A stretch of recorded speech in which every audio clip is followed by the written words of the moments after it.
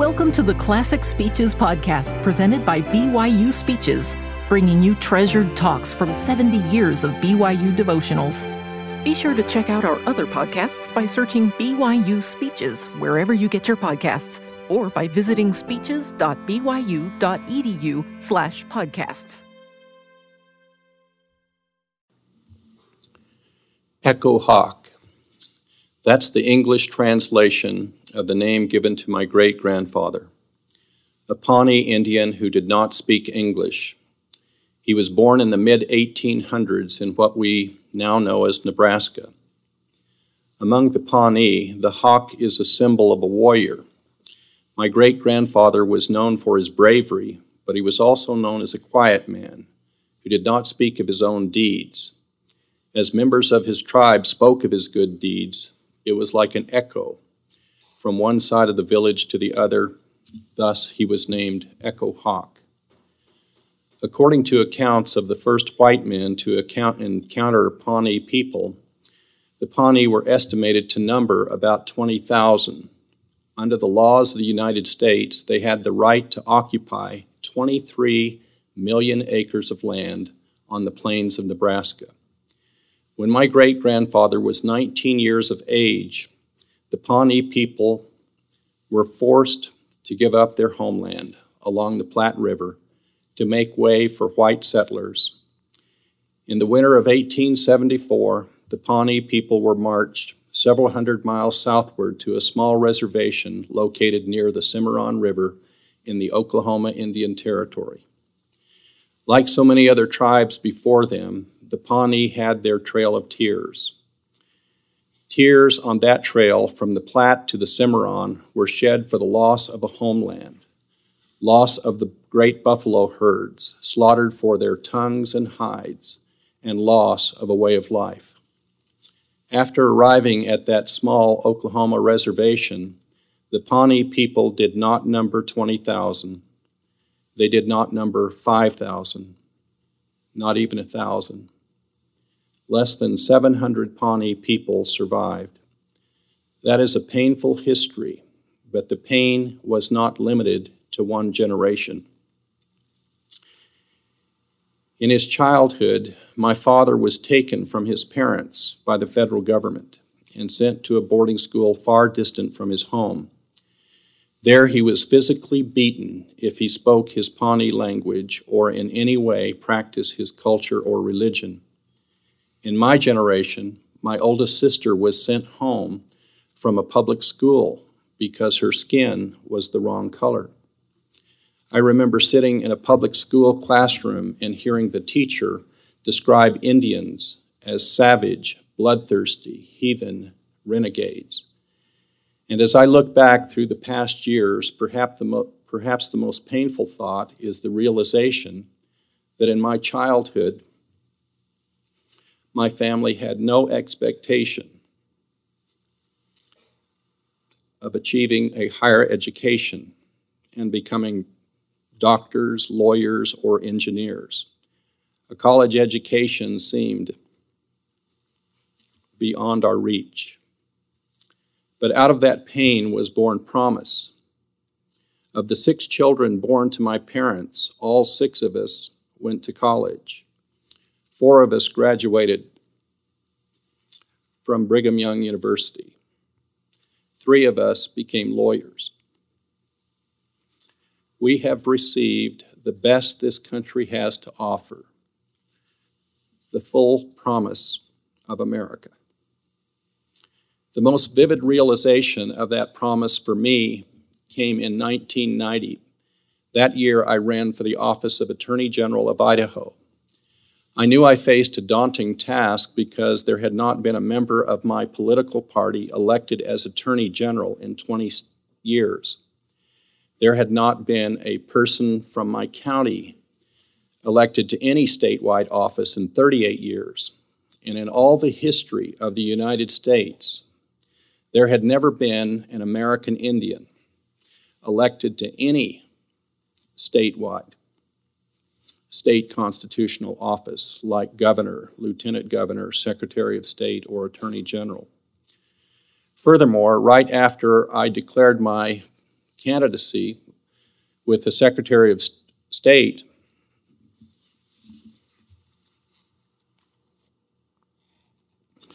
a political writer from the state's largest newspaper, the Idaho Statesman, wrote a news article where he said Larry Echo Hawk has no chance of winning election as Attorney General.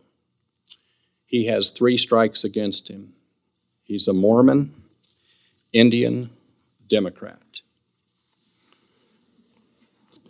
And if you know anything about Idaho, that is 3 strikes. But I just simply, in response to that, went out and worked as hard as I could on that campaign. On election night, I was at a hotel where voting results were being reported. Late that night, I received a call from my opponent conceding the election.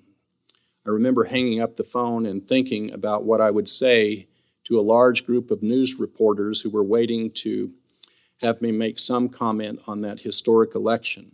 After a few moments of reflection, I walked out to meet the news media and made a statement. I did not have a written speech. I did not need one. I simply spoke from my heart and repeated words I had heard when I was 15 years old. They were spoken by a black civil rights leader on the steps of the Lincoln Memorial. I have a dream. It is a dream deeply rooted in the American dream, that one day this nation will rise up and live out the true meaning of its creed. We hold these truths to be self-evident that all men are created equal. I have a dream that one day my children will be raised in a nation where they will not be judged by the color of their skin, but by the content of their character. That night, I felt the power of those words and the realization of that dream. I felt the full promise of America. For me, life began to change at the age of 14 when 2 missionaries, Lee Pearson and Boyd Camphisen, from the Church of Jesus Christ of Latter-day Saints, came to my home and presented the missionary lessons to my family. Up until that time, I knew very little about Christian religion and had seldom attended any church. When the time came for the missionaries to challenge our family to be baptized, they first asked my father and then my mother, and then they started from the oldest child and descended to the youngest.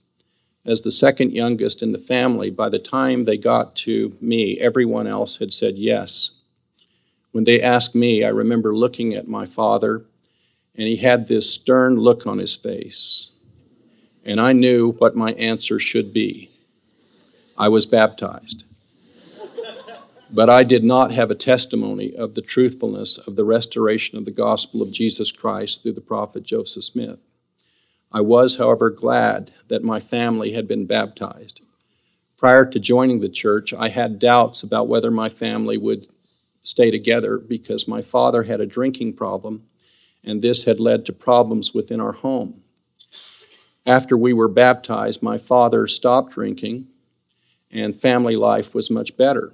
However, I continued to live much the same as I had before I was baptized. Fortunately, my parents made me go to church every Sunday, and I had the benefit of listening to Sunday school teachers, priesthood leaders, and sacrament meeting speakers. I paid attention, but the church attendance was not influencing my life.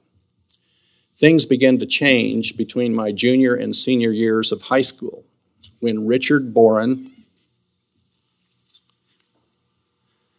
became my priest quorum advisor. I felt like he took a special interest in me. He was a successful lawyer, and I admired him very much. He told me repeatedly, "You can do anything you want. You can go to college, get a good education, and do wonderful things with your life." He pulled me aside and said, "If you really want to do well in sports, you have to work at it. You have to set goals and develop yourself. At this point, I was not a particularly good football player. Although I wasn't a bad athlete, I wasn't anything special. With Brother Boren's encouragement and guidance, I set my goal to become a good football player. We set up a program of weightlifting, running, and skills development. I was small in size. To become a good football player, I had to gain weight. Weightlifting would help, but I had to do more. I began mixing up a special weight-gaining formula to drink. It consisted of raw eggs, powdered milk, peanut butter, and other fattening things. I always put a little vanilla in it to make it taste better. It still tasted awful. In 1 year, I gained 20 pounds. When I showed up for football practice at the beginning of my senior year of high school, my football coaches could not believe their eyes. I thought I was going to be a defensive back, but when practices started, the coaches had me listed as a quarterback. This was disappointing to me because the captain of the football team was the starting quarterback, and I feared that I would again be on the bench. But I was prepared to compete, and I gave it everything I had on the practice field.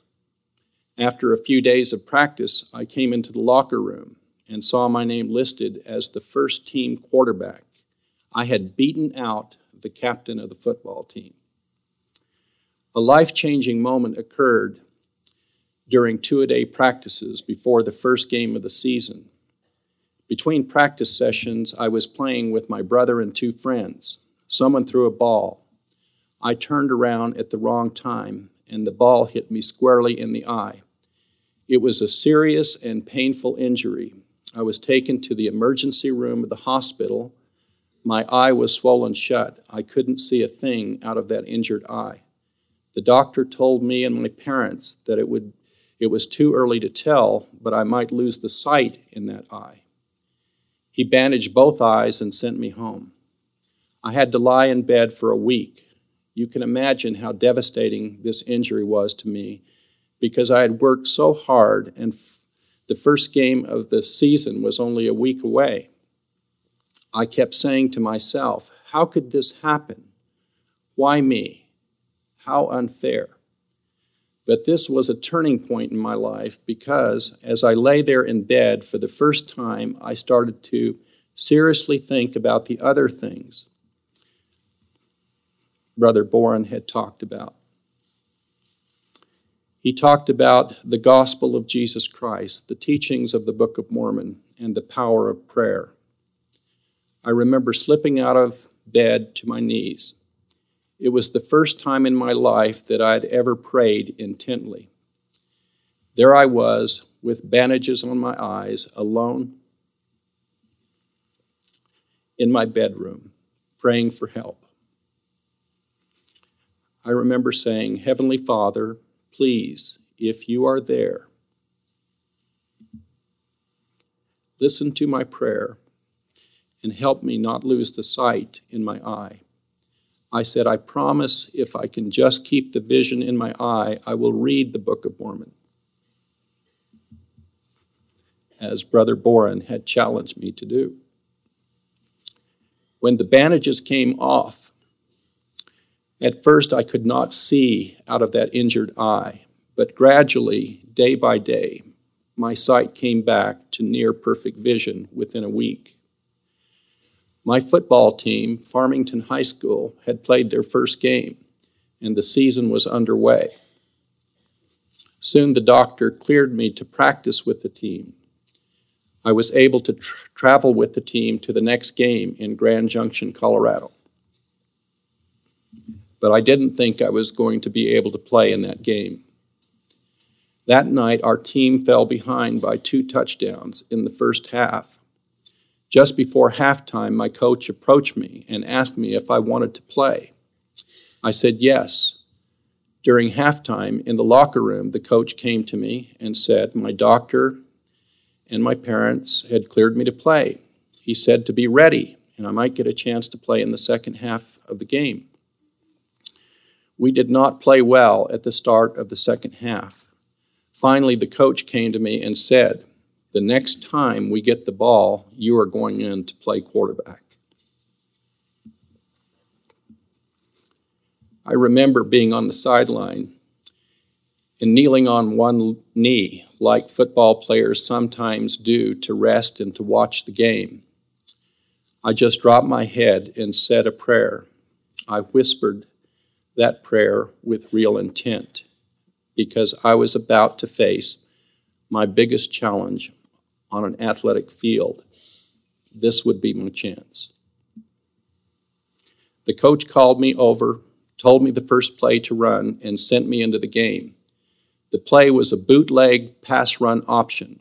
I was supposed to fake a handoff to the halfback, hide the football on my hip, and roll out around the end.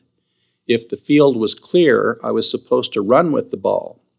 If the field was not clear, I was supposed to try to throw the football to a receiver. I took the snap, faked the handoff, and rolled around the end. I could tell after just a few strides that I would not be able to run the ball for a gain. The other team had the play well defended. A defensive end was rapidly pursuing me and was about to tackle me for a loss. At the last second, I saw one of my teammates down the field.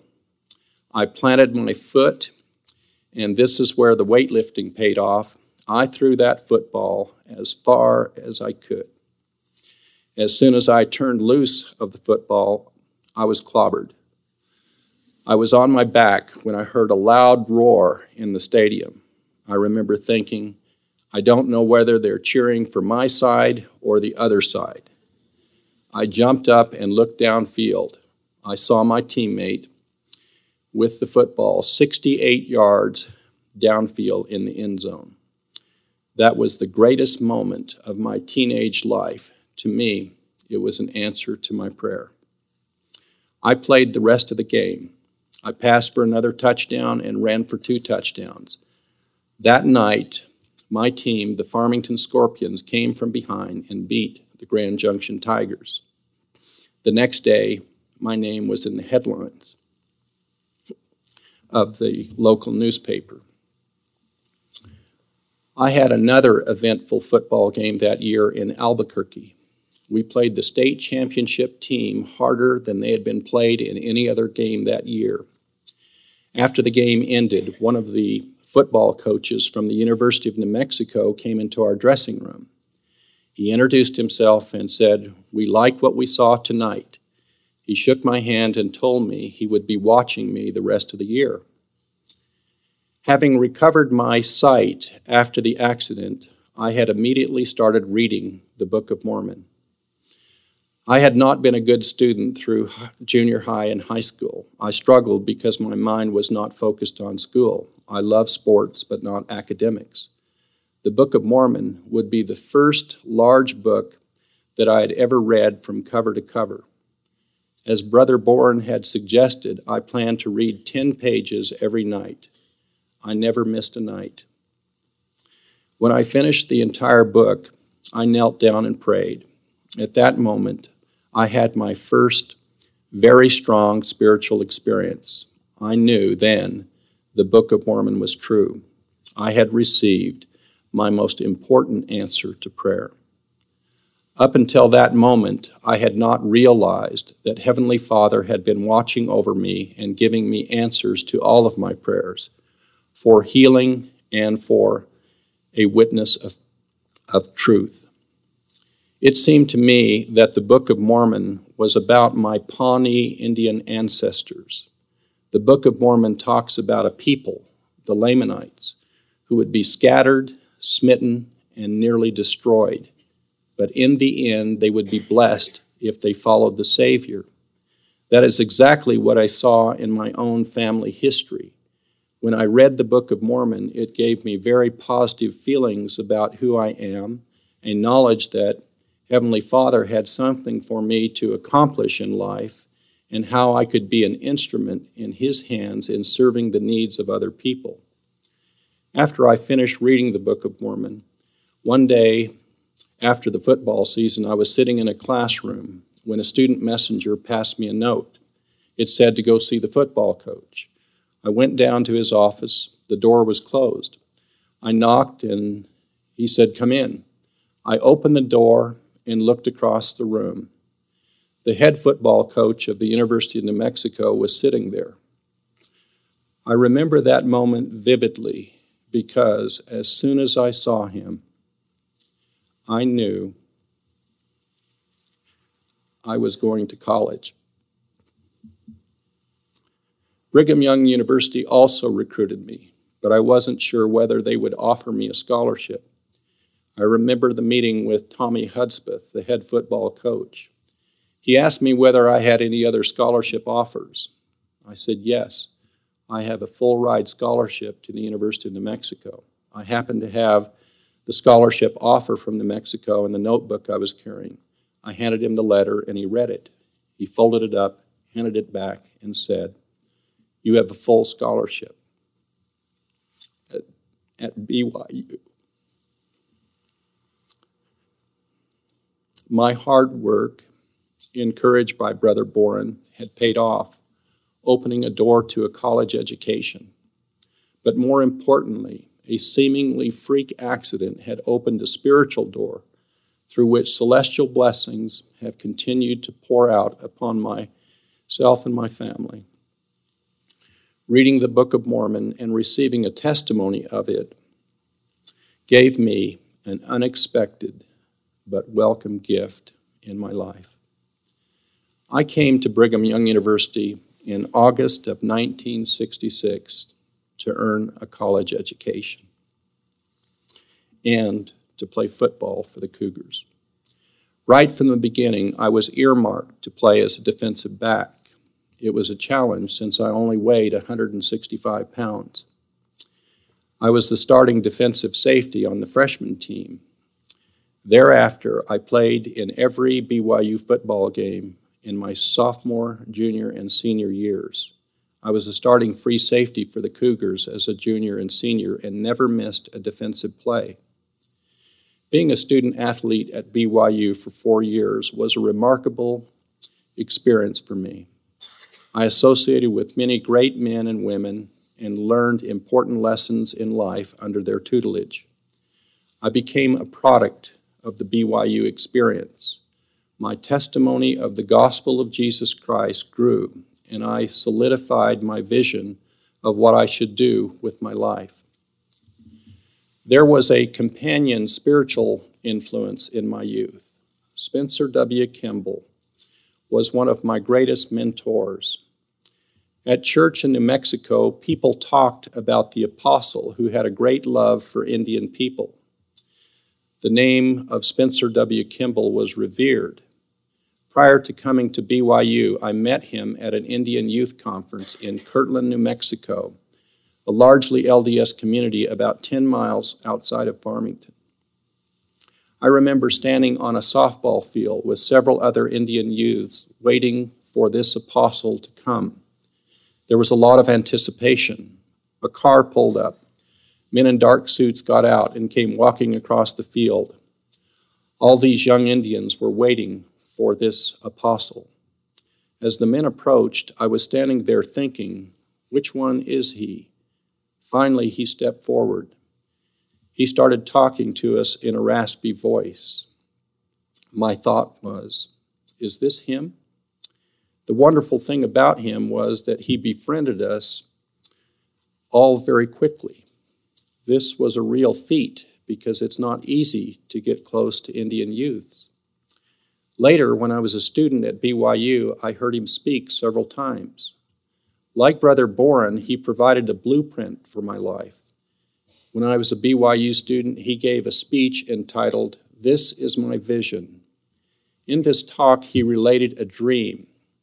He said, "I woke up and I had this dream about you, about the Lamanites. I wrote it down. It may be a dream. It may be a vision. But this is what I saw you doing." In one part of the speech, he said, "I saw you as lawyers. I saw you looking after your people. I saw you as heads of cities and states and in elective office. To me, it was like a patriarchal blessing and a challenge from a prophet of God. Get an education, be a lawyer, use your education to help your people. That is what I wanted to do. I carried an excerpt from that talk in my scriptures. At a certain point in my life, I read the passage where he said we could become leaders of cities and states, and it was as if it were directed specifically to me. Even though I had never envisioned running for elective office, I knew that I could and should do it. I love President Kimball. The day he passed away, I cried.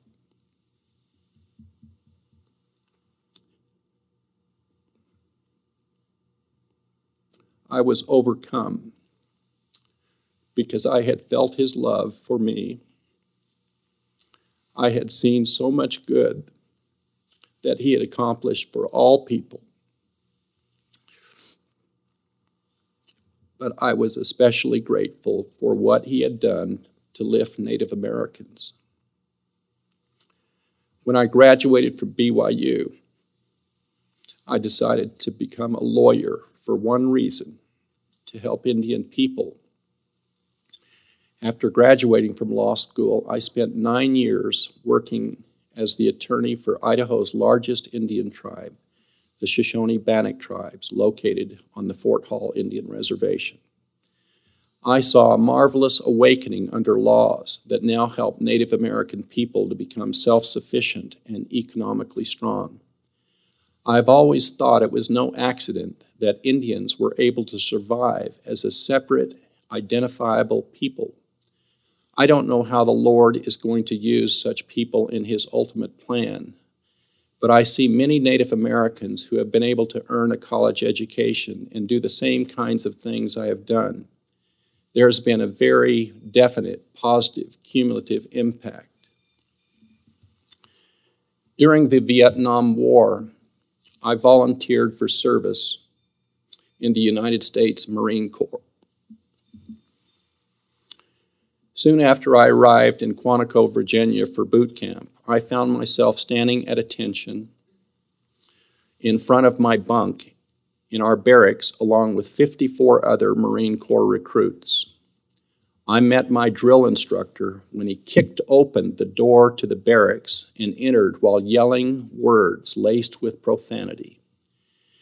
He was a tough, battle-hardened veteran who had been previously wounded in Vietnam. He started at one end of the barracks and confronted each recruit one by one.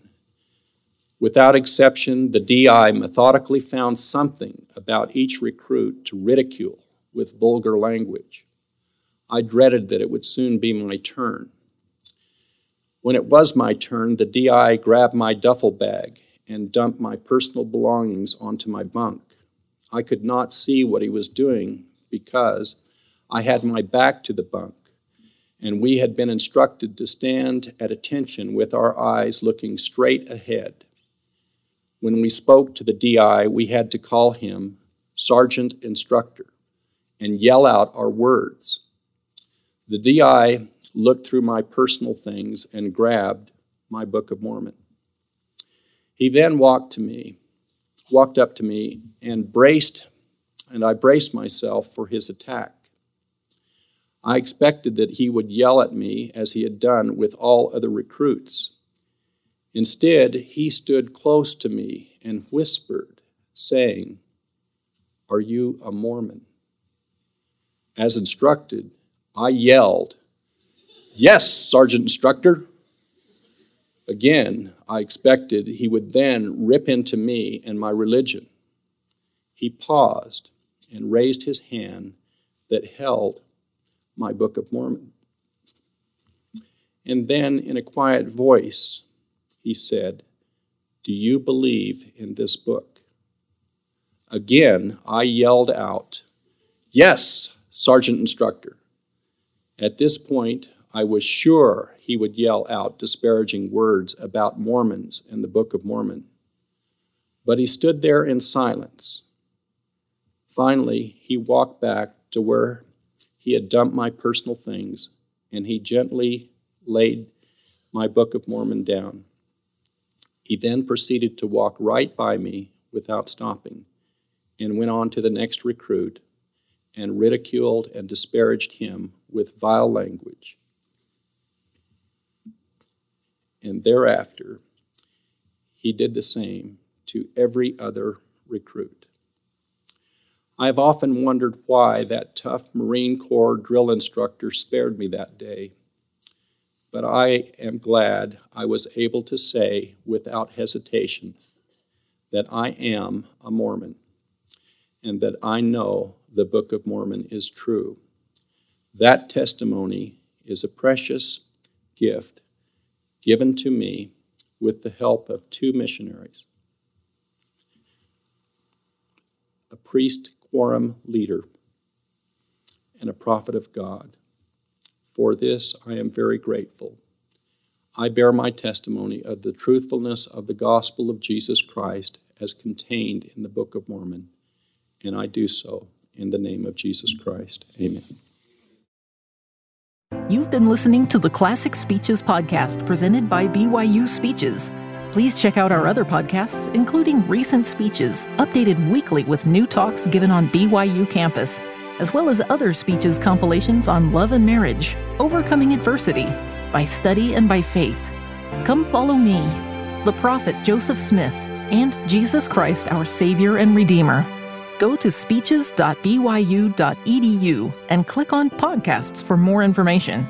You can also find all BYU Speeches podcasts at your preferred podcast provider.